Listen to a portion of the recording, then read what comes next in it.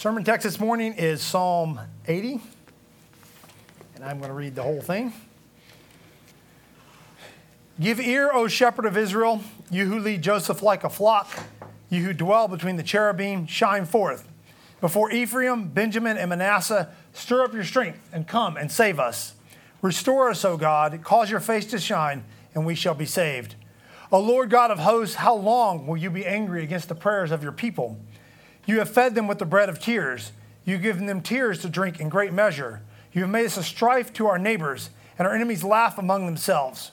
Restore us, O God of hosts. Cause your face to shine, and we shall be saved. You have brought a vine out of Egypt. You have cast out the nations and planted it. You prepared room for it and caused it to take deep root, and it filled the land. The hills were covered with its shadow, and the mighty cedars with its boughs. She sent out her boughs to the sea and her branches to the river. Why have you broken down her hedges, so that all who pass by the way pluck her fruit? The boar out of the woods uproots it, and the wild beast of the field devours it. Return, we beseech you, O God of hosts. Look down from heaven and see and visit this vine, and the vineyard which your right hand has planted, and the branch which you have made strong for yourself. It is burned with fire, it is cut down. They perish at the rebuke of your countenance. Let your hand be upon the man of your right hand, upon the Son of Man whom you have made strong for yourself. Then we will not turn back from you. Revive us, and we will call upon your name. Restore us, O Lord God of hosts. Cause your face to shine, and we shall be saved. Thus is the reading of God's word. Let's pray together. Almighty Father in heaven, we praise you. At this time of year, we get to carefully, thoughtfully consider the coming of Jesus Christ. We consider how it affects our lives. We get to consider our great need for him. We ask this morning that the words that we hear would not just go in one ear and out the other, but they would take root deep into our hearts, and they would change our lives, help us to grow from them, and help us to love you more because of them. We pray this in Jesus' name. Amen. Amen. Where does change begin? Where does change start? There's a story in one of C.S. Lewis's books, The Chronicles of Narnia. There's a story in there about a boy named Eustace Scrubb, and he almost deserved the name, Eustace Scrubb. Not a good kid, a nasty boy. And he didn't consider himself nasty. He thought he was a pretty good kid. But during the story, he gets turned into a dragon. He's turned into a dragon. And he goes to this pool, and he looks down at the pool, and he sees himself as a dragon. And of course, the purpose of that is he's always been the dragon. He's always been the bad guy. Eustace just couldn't see it. He couldn't see himself that way. He thought he was a relatively good young boy, but he wasn't. So he sees himself in this pool as a dragon and begins to try to tear this dragon's skin off. He can't do it. Aslan comes and helps him. But where does change begin? It begins when we see ourselves as we are and we see our need for God. That is where change begins. If you don't see your need, you will never change. If you think you are fine, if you think your life is just fine, you will never change. And we've seen this with people, right? Seen people on paths that are just absolutely destructive. And we tell them, listen, that's bad. Shouldn't be going down that path. Maybe it's finances. Maybe it's a bad relationship. Maybe it's just stupid choices, okay? And you try to tell them that's bad, that's bad. They can't see it. They can't see it for the life of them. No, this will work out just fine. If I spend money hand over fist and run up debt, I'll be just fine. And we're all sitting there, everybody from the outside, like in the story of Eustace, everybody from the outside knows Eustace is not a good kid. Everybody knows that. Just like that friend of yours who needs to change, everybody can see it, but they cannot see it themselves. Okay? So this morning, we're going to look at Psalm 80. We'll look at the process by which God delivers us, by which God rescues us. And the beginning of that process really is kind of behind the psalm. The beginning of that process is the recognition of a need. The recognition of a need for deliverance. The recognition that we need to be rescued from something. And this is in verse 1 and 2 of the psalm. Give ear, O shepherd of Israel. The word shepherd, just a beautiful word there about God's care for his people. You lead Joseph like a flock. You dwell between the cherubim, shine forth. Before Ephraim, Benjamin, and Manasseh, stir up your strength and come and save us. The writer of the psalm recognizes the need for deliverance. They understand that they cannot be saved outside of God. They understand that they need to be rescued. Now, we think about this when we're talking about non-Christians. Okay, we think about this as non-Christians. We have non-Christian friends of ours. Maybe you've talked to non-Christians. And you know the problem they have is they can't see themselves as they are.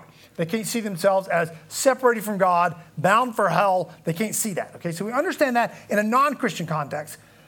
But it's no different in a Christian context. Yes, we're the covenant people of God, but we still have to see ourselves correctly, and we still have to change. The beginning of change is recognizing the need for deliverance. That is where change begins. The Lord brings difficult things into our lives so we understand this. We don't know the exact situation behind Psalm 80. Maybe it's post-exile. Don't know exactly what's going on. But whatever the case is, something has happened. The vine has been broken down. The hedgerows have been torn up. The enemies are laughing. Hard things have been brought into the life of the people of Israel. Difficulties, struggles. Why does God do that? Why does God bring those things into our lives? Because without them, we would not recognize our need for God. We would not recognize it. If our lives were smooth and easy all the time, if all your needs were easily met, and they have been, sometimes we've been in those situations where life is smooth, okay? We don't pray like this when life is smooth. We don't cry out to God like this when everything's fine. When do we cry out to God like this? When do we say, stir up your strength to come and save us? It's when God brings something difficult and hard into our lives. And this is why he does it. Sometimes we can look at hard providences and we say to ourselves, why? Well, this is one of the reasons. Because we get independent, or we think we're independent.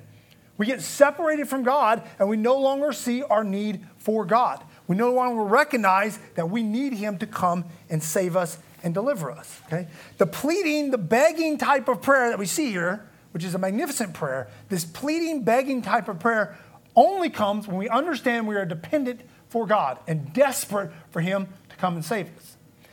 Difficulties, these hard providences, do not strip away our independence.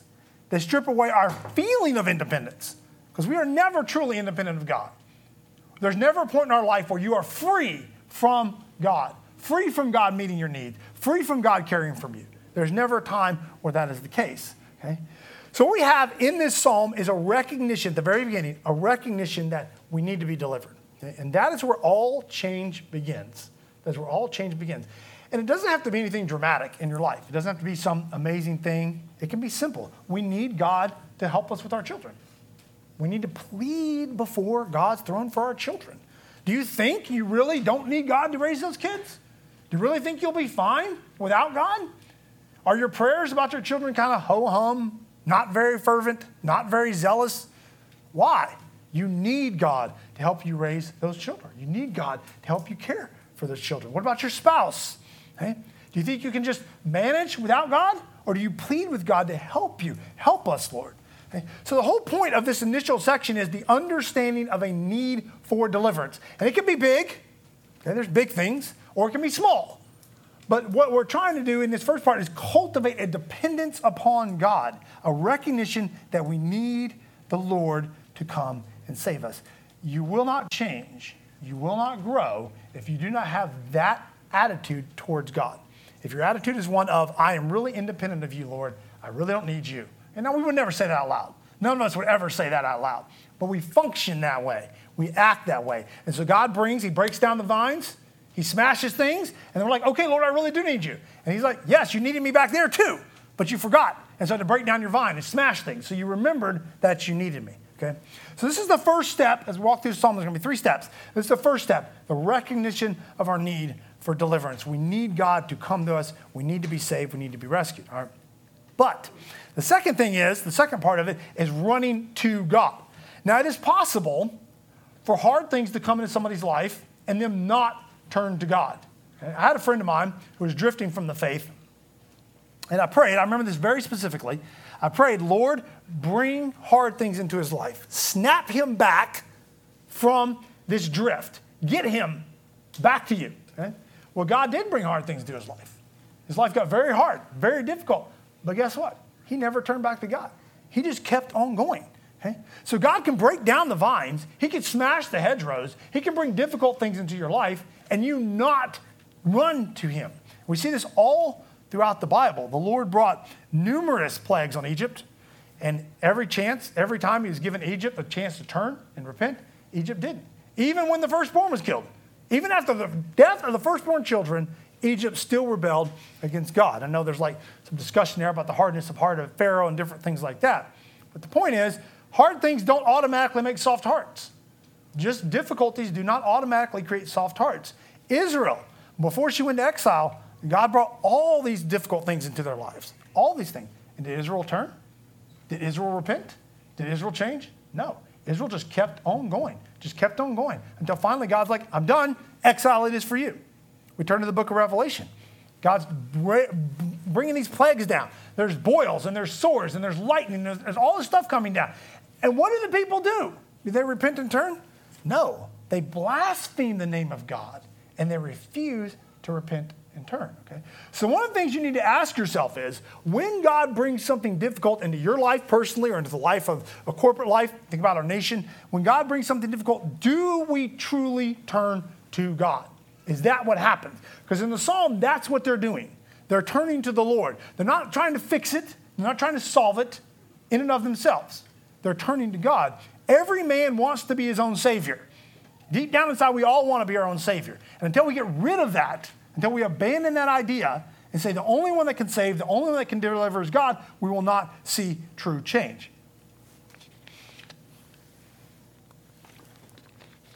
The second thing in this section about fleeing to God is they don't understand.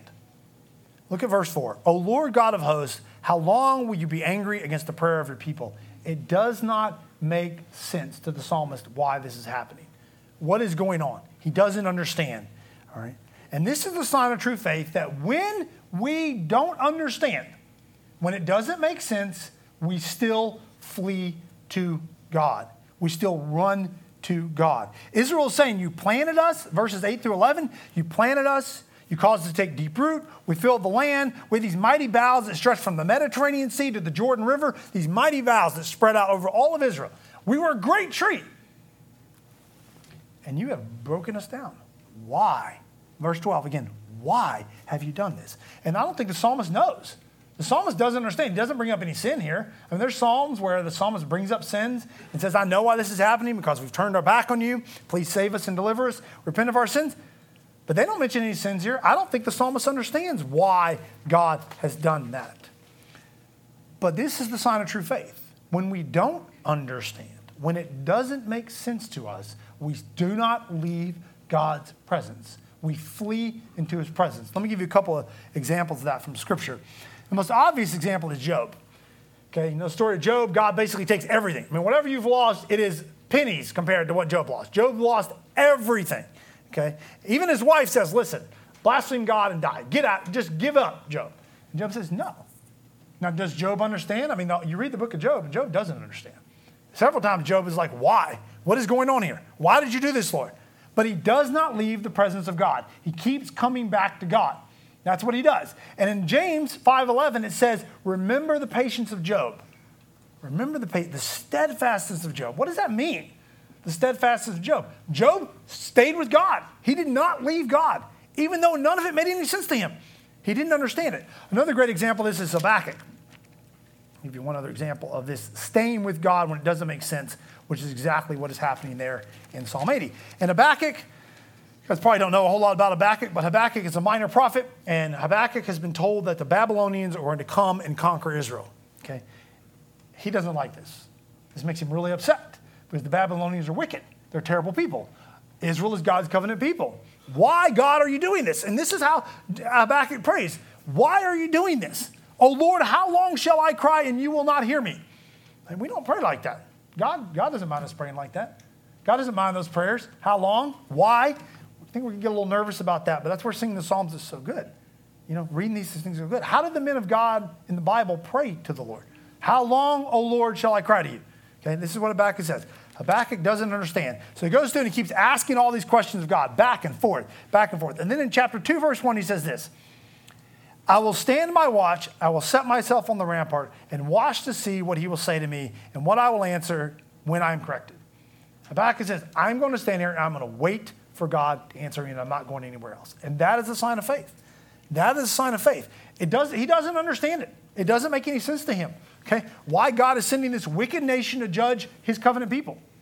But Habakkuk says, I'm not going to leave God's presence. I'm not going to go someplace else. And this is one of the great signs of true faith. When God breaks down the vine, when God causes things to collapse in, we don't flee his presence. We come to him. And I've seen people, when things get hard, things get difficult, maybe it's physical problems, maybe it's relationships, whatever it is, they drift from God. They leave God when things get hard. They're not like Job. They're not like Habakkuk. They're not like the writer of Psalm 80, who says, it's difficult, but I'm going to stay. Okay? So we've got this sort of process here. First, we have to recognize our need for deliverance, recognize our need for God to come and rescue us. Second of all, we have to stick to him. We have to flee into his presence. Okay? Even when it doesn't make sense, we have to go to God and plead and pray. Okay? And that's what we're called to do. Third step is, how does God answer this prayer? Okay? So what is the psalmist asking God to do here? He's asking God to come and save him. He's asking God to visit, verse 14. Return, we beseech you, O God of hosts, look down from heaven and see and visit this vine. All of our lectionary readings today, 2 of them are read earlier in the service, and then Romans 1 as well. All of them are about God coming to us. God coming to us, God rescuing us. Jesus is the answer to this prayer. Jesus is the answer. Come rescue us. Come save us. Come visit this vine. How many times did Jesus talk about Israel as a vine in the Gospels? Numerous of his parables. There's a vineyard. He came to visit the vine. He came to visit Israel. So the answer to this prayer is the first coming and the second coming and everything in between. The answer to this prayer is the coming of Jesus Christ. Okay? The presence of God. This has always been the great covenant promise. Okay? That God will be with us. Listen to a couple scriptures here. Exodus 29. There I will meet with the people of God, and it shall be sanctified. He's talking about the building of the tabernacle, by the way. There I will meet with the people of God, and it shall be sanctified by my glory. I will consecrate the tent of meeting and the altar. Aaron also and his sons I will consecrate to serve me as priests. I will dwell among the people of Israel, and I will be their God. And they shall know that I am the Lord their God, who brought them out of the land of Egypt, that I might dwell among them. This is the great covenant promise that God is going to come to us and dwell with us. Here's some other scriptures. This is the building of the temple. And I will dwell among the children of Israel and will not forsake my people Israel. Zechariah, sing and rejoice, O daughter of Zion, for behold, I will come and I will dwell in your midst, declares the Lord. 2 Corinthians 6. What agreement has the temple of God with idols? For we are the temple of the living God. As God said, I will make my dwelling among them and walk among them, and I will be their God, and they shall be my people. So in 2 Corinthians 6, Paul is saying, we are the temple. Where is Emmanuel now? He is here among us. Okay, that is where God is. In Revelation 21:3, I heard a loud voice from the throne saying, behold, the dwelling place of God is with man. He will dwell with them, and they will be his people, and God himself will be with them as their God. From Eden to Revelation, this is the great promise. This is the great prayer of God's people.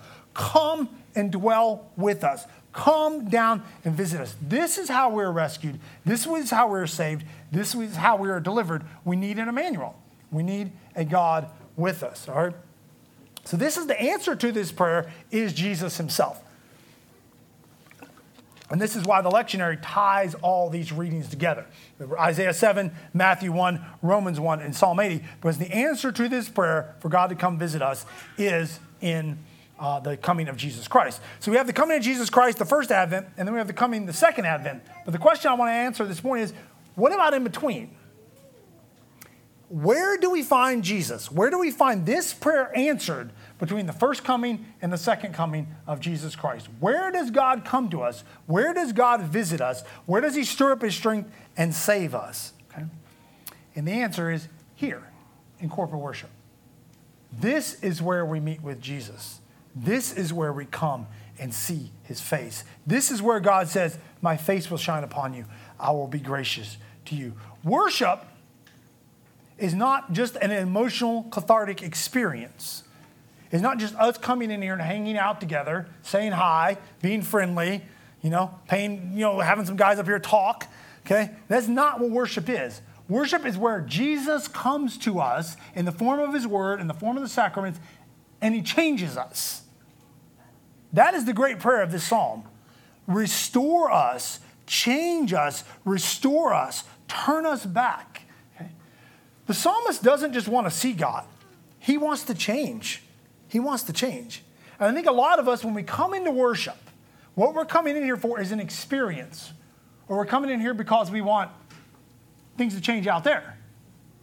Or maybe we want the person to change beside us. You know, that that old thing. Well, I want that guy to really change. But the purpose of worship is for Jesus to meet with us and to restore us and to make his face shine upon us and to change us. That is why we are here. So we see our need. We beg God for deliverance. Where is he going to give that deliverance? Where is he going to answer those questions? Where is he going to change you? Here, in this place on Sunday morning at 9 or 11. I guess 11 for you guys. 9 for the previous guys. Okay? On Sunday morning, that is where he's going to change you. And this is what I want you to get from the sermon this morning. When you see a need in your life, whether it's big or small, when you bring that need to God and you cry out to him, Lord, stir up your strength and come and save us, the answer to that prayer, 9 times out of 10, is going to be found in here on Sunday morning. This is where he meets with us. This is where he answers that prayer. So don't come through those doors all lackadaisical. Don't come through those doors because you want your kids to grow necessarily, or because you want your neighbor to grow, or because you want the world to change. None of those are bad. None of those are bad. But come through those doors because you are praying, restore us. Restore me, O Lord. I need to hear this word this morning. I need to be changed. I need to be sanctified. Okay? So the need, the cry out to God, and the answer to that need is found in the worship of God here on Sunday mornings around the word and around the sacrament. Let's pray together. Father in heaven, we do thank you so much for the coming of Jesus Christ. We ask that you would help us to see worship rightly. Help us to see what a magnificent gift you have given to us in the word and in the sacraments.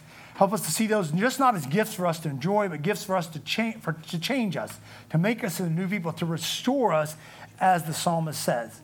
I pray, Lord, if there's any here who do not understand their need for Christ, that you would move their hearts so they would believe and turn to him. And as Christians, Lord, help us to recognize our need for you, cry out to you, and to wait with expectation on Sunday morning that you will meet those needs and deliver us through the word and through the sacraments. We pray this in Jesus' name. Amen.